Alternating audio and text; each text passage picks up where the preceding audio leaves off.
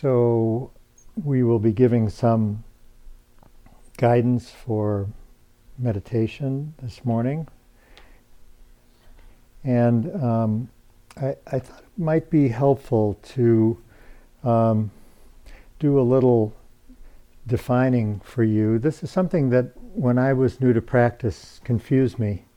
And so this many of you who've been in practice for a while will be very clear on this, but some of you may not be.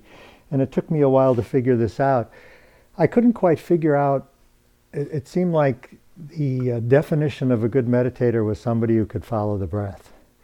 And then I started wondering, well, what's the point?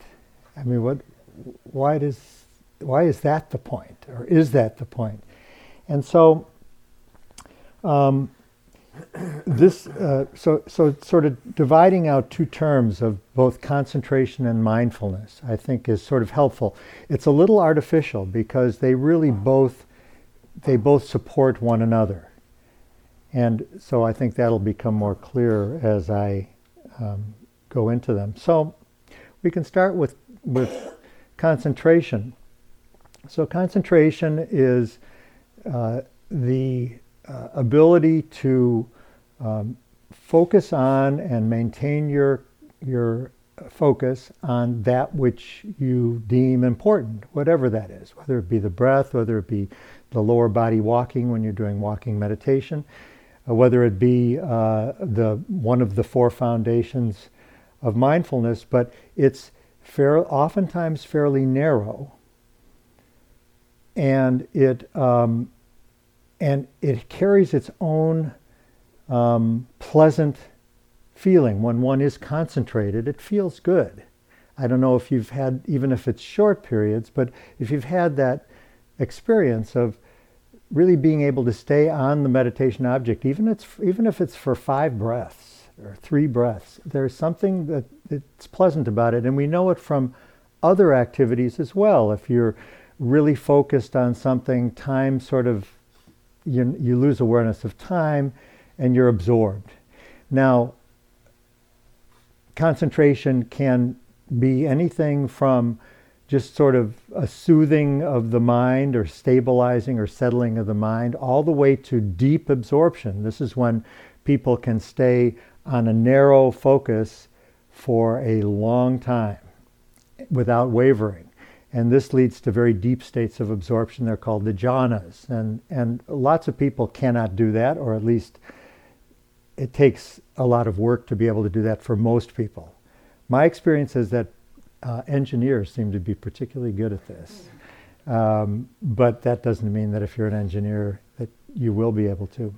I'm not particularly good at that. I can do short, intense periods of focus, but I have a little bit of trouble holding for a really long time.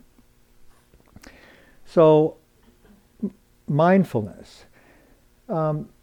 So, there's a few different ways to talk about mindfulness. Some people talk about it as just bare awareness, which just means that you sense something and you have sort of just this awareness of it without proliferating around it. But to me, that's a little bit confusing.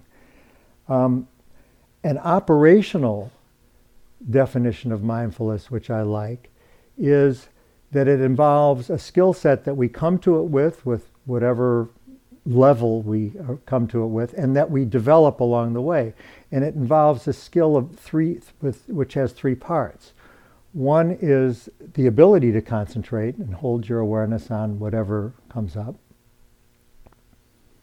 The other is having sensory clarity. So that means that you understand when you're thinking that you're thinking. You understand when you're feeling a body sensation, you're feeling a body sensation. You know, or it's a better word to say know, that when you're hearing a sound, you're hearing a sound. So that's sensory clarity, because that helps us differentiate between a sound and a reaction to the sound. And that's a really important differentiation to be able to make, because then we're into second arrows when we have some sort of reaction. Either we love it or we hate it. It disturbs us. We wish it would go away. Or, wow, that's pleasant. Or neutral.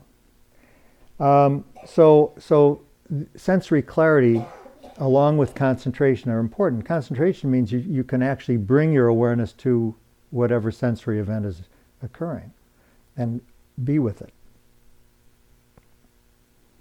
And then the last part of that operational definition of mindfulness is being able to bring equanimity to your experience, which means that we can open to it and not get lost in pushing it away if we don't like it or grabbing onto it if we like it. So C, and E, concentration, clarity, and equanimity, is a sort of a functional definition. Another definition I've heard is just moment-to-moment awareness of your sensory experience. And now reviewing what the sensory experiences are, they're sights, sounds, smells, tastes, touches, and thoughts and emotions.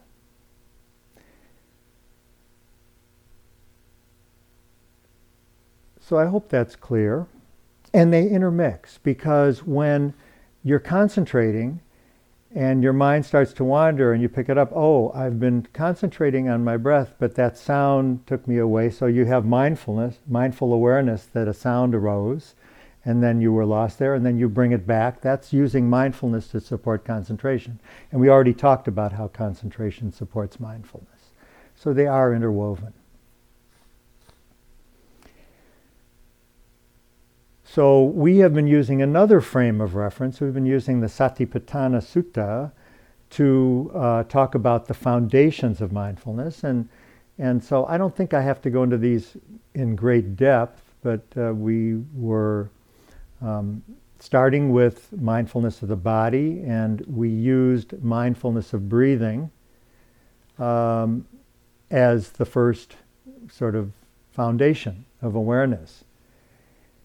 And even mindfulness of breathing has great concentration capabilities, potential, and it also there's a mindfulness aspect to it of the various aspects of breathing and the flow, and paying very close attention with your concentration and being clear on the in-breath and the out-breath. So there's an interweaving there. In fact, some people, that's their whole practice. And it's said that one can become enlightened using mindfulness of breathing.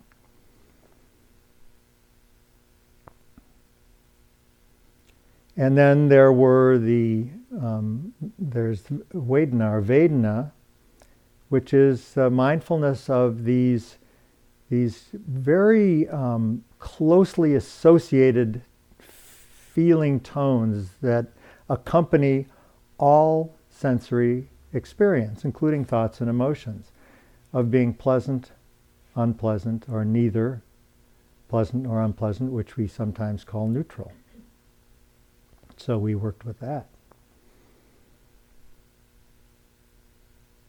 And then Jill talked about yesterday about bringing awareness, and I think I'll define this awareness of the third foundation of awareness of thoughts and emotions, because I think it'll be easier for the instructions that I'm about to give you about working with these. So there is a concept in Buddhism or in any form of meditation of narrow focus, broad focus. So we've been sort of narrowing because we've been staying with not only just mindfulness of the body, but mindfulness of breathing, which is within the mindfulness of body. So we're really narrowing that down. We're taking a pretty narrow focus. And for some people that works really well. And I'll say right now that is a sort of a grounding, foundational part of most people's practice. But then we can take a broader focus. And there are positives to this, and the broader focus would be to allow all three aspects of the foundations of mindfulness to arise and pass as they do, and to bring our awareness to those as they arise and pass. And it's sometimes called choiceless awareness. In Zen, it's called just sitting. In Tibetan practices, there's Dzogchen. And they're all basically referring to the same thing, but they have different ways in, and there's different subtle changes in how one approaches this endeavor. So the instructions for today, and to the best of your ability, will be to bring awareness to the body as a body event happens, and bring your awareness to any, if you can catch them, the pleasant, unpleasant, or neutral feeling tones that arise with any sensory event, and to bring awareness to thoughts and emotions as they arise.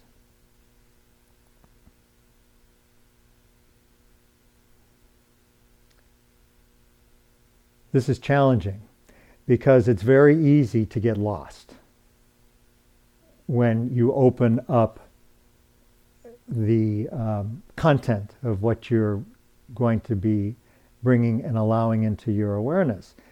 And so at any time, if it gets to be overwhelming, or you're kind of just lost in thoughts or feelings or body sensations and you're proliferating, just come back to the breath. That's our anchor. Think of that as just your anchor. So you can always come back to that. So I find a few metaphors helpful in how we work with this. One is, and you may well have heard both of these, but one of these is kind of like clouds passing in the sky. We live up in the Santa Cruz Mountains, and there's oftentimes a north to south flow, and you look out at the generally blue sky, and the clouds kind of arise and they pass. And so this is the metaphor for how we ideally will connect with the contact of thoughts and emotions, physical sensations, pleasant, unpleasant feelings that arise. Allowing them to arise and being aware of them, and allowing them to pass. Easier said than done. Because we cling, right? I mean, something comes up, a difficult body sensation, and before you know it, we're kind of fixated on it, identified with it. Oh my, it's my knee again. And this happens all the time. And God, I wish I could get comfortable so I could really be a good meditator. And so, this is just what we do, what minds do, what the untrained mind does. And let's face it, most of us didn't have this kind of training when we were young. It would have been wonderful if we did. But we have habits of mind that are long established, and so we don't let those go easily. It's challenging. But to the best of one's ability to allow the body sensation and bring your awareness on it, hold it on it, notice it, and be surprised how often they will change, start to flow, start to become a little less solid, and pass. So another analogy would be, and I kind of like this one, is it's as though you were in a train station, and you're not in some distant tower looking at what's going on, but you're right on the platform. You're right there. And there is a train that arises, comes into the station, pulls in, stops, unloads, loads, and pulls out of the station. And you're able to notice that, to be with that, and to allow that to be. And the next train does the same thing. It comes and arrives and stops and loads and unloads, unloads and loads, and takes off.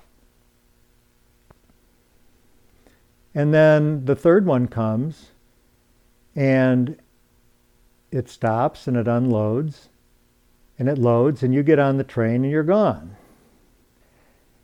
So when we get on the train of proliferation, then we're no longer really present. And so one of the inmates, when we were talking about how was that meditation for you, he said, well, I got on the train, but at least I got off at the next station. And so I thought that was good. I mean, like Jill says, it's never too late, right? Once we are aware that we got on the train, well, we get off at the next station and regroup. And if we can still open to everything, great. If it's just too confusing, you're new to this, it's overwhelming, you don't like it, it's okay to check it out a few times. And you always have the option of coming back to the body. If the breath works for you, that's great. If just body sensation works for you, that's okay too. So one other thing that I wanted to say that can be an experience that we have when we open in this way, going back to the analogy of the sky with clouds moving through, is that sometimes it's a cloudless sky.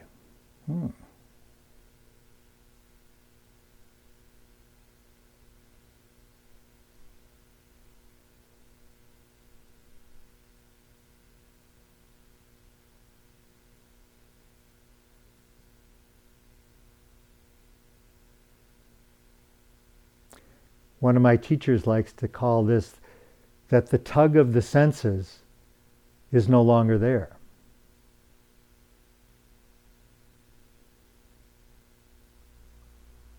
It has something to do with my talk last night when I talked about sort of being in the zone.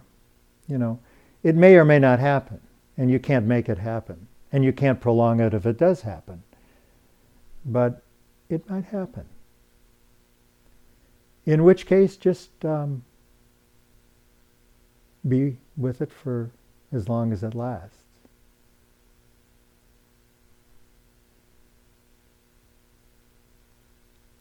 So once again, the instructions then will be to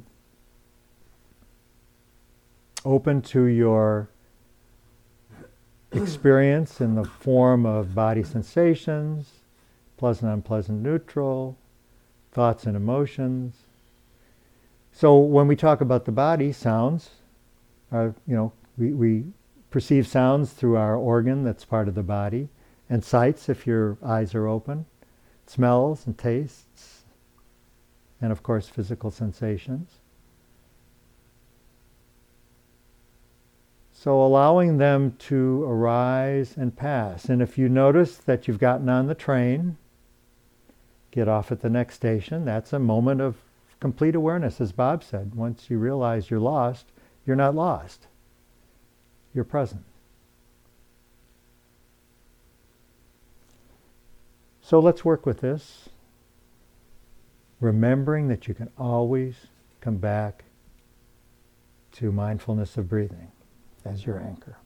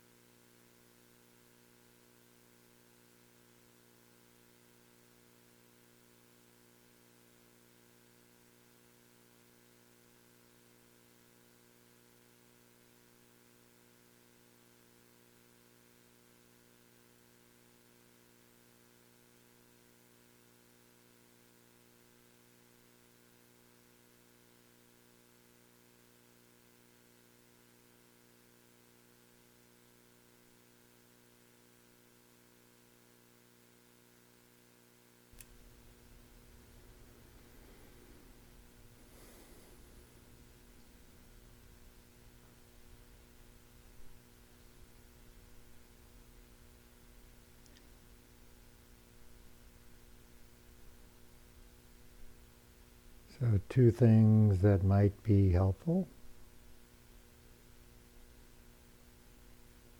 You might have noticed that perhaps there are some sensory phenomena that don't seem to pass.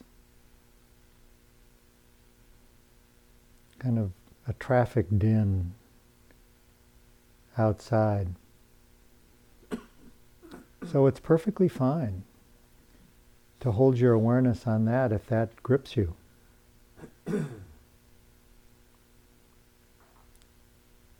Just noticing when hearing, there's just the hearing.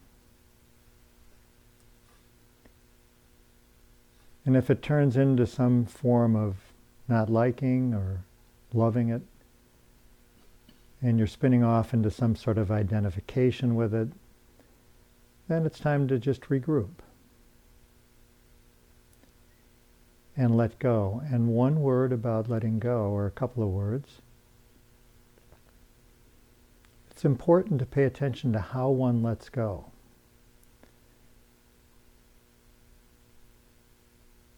And I like to think of it as just softly, gently releasing the grip. Just like a hand that slowly releases the grip on a pencil and lets it drop. It doesn't throw it away and get rid of it. Might want that pencil again sometime. So just with kindness and ease and gentleness, no judgment, just release the grip.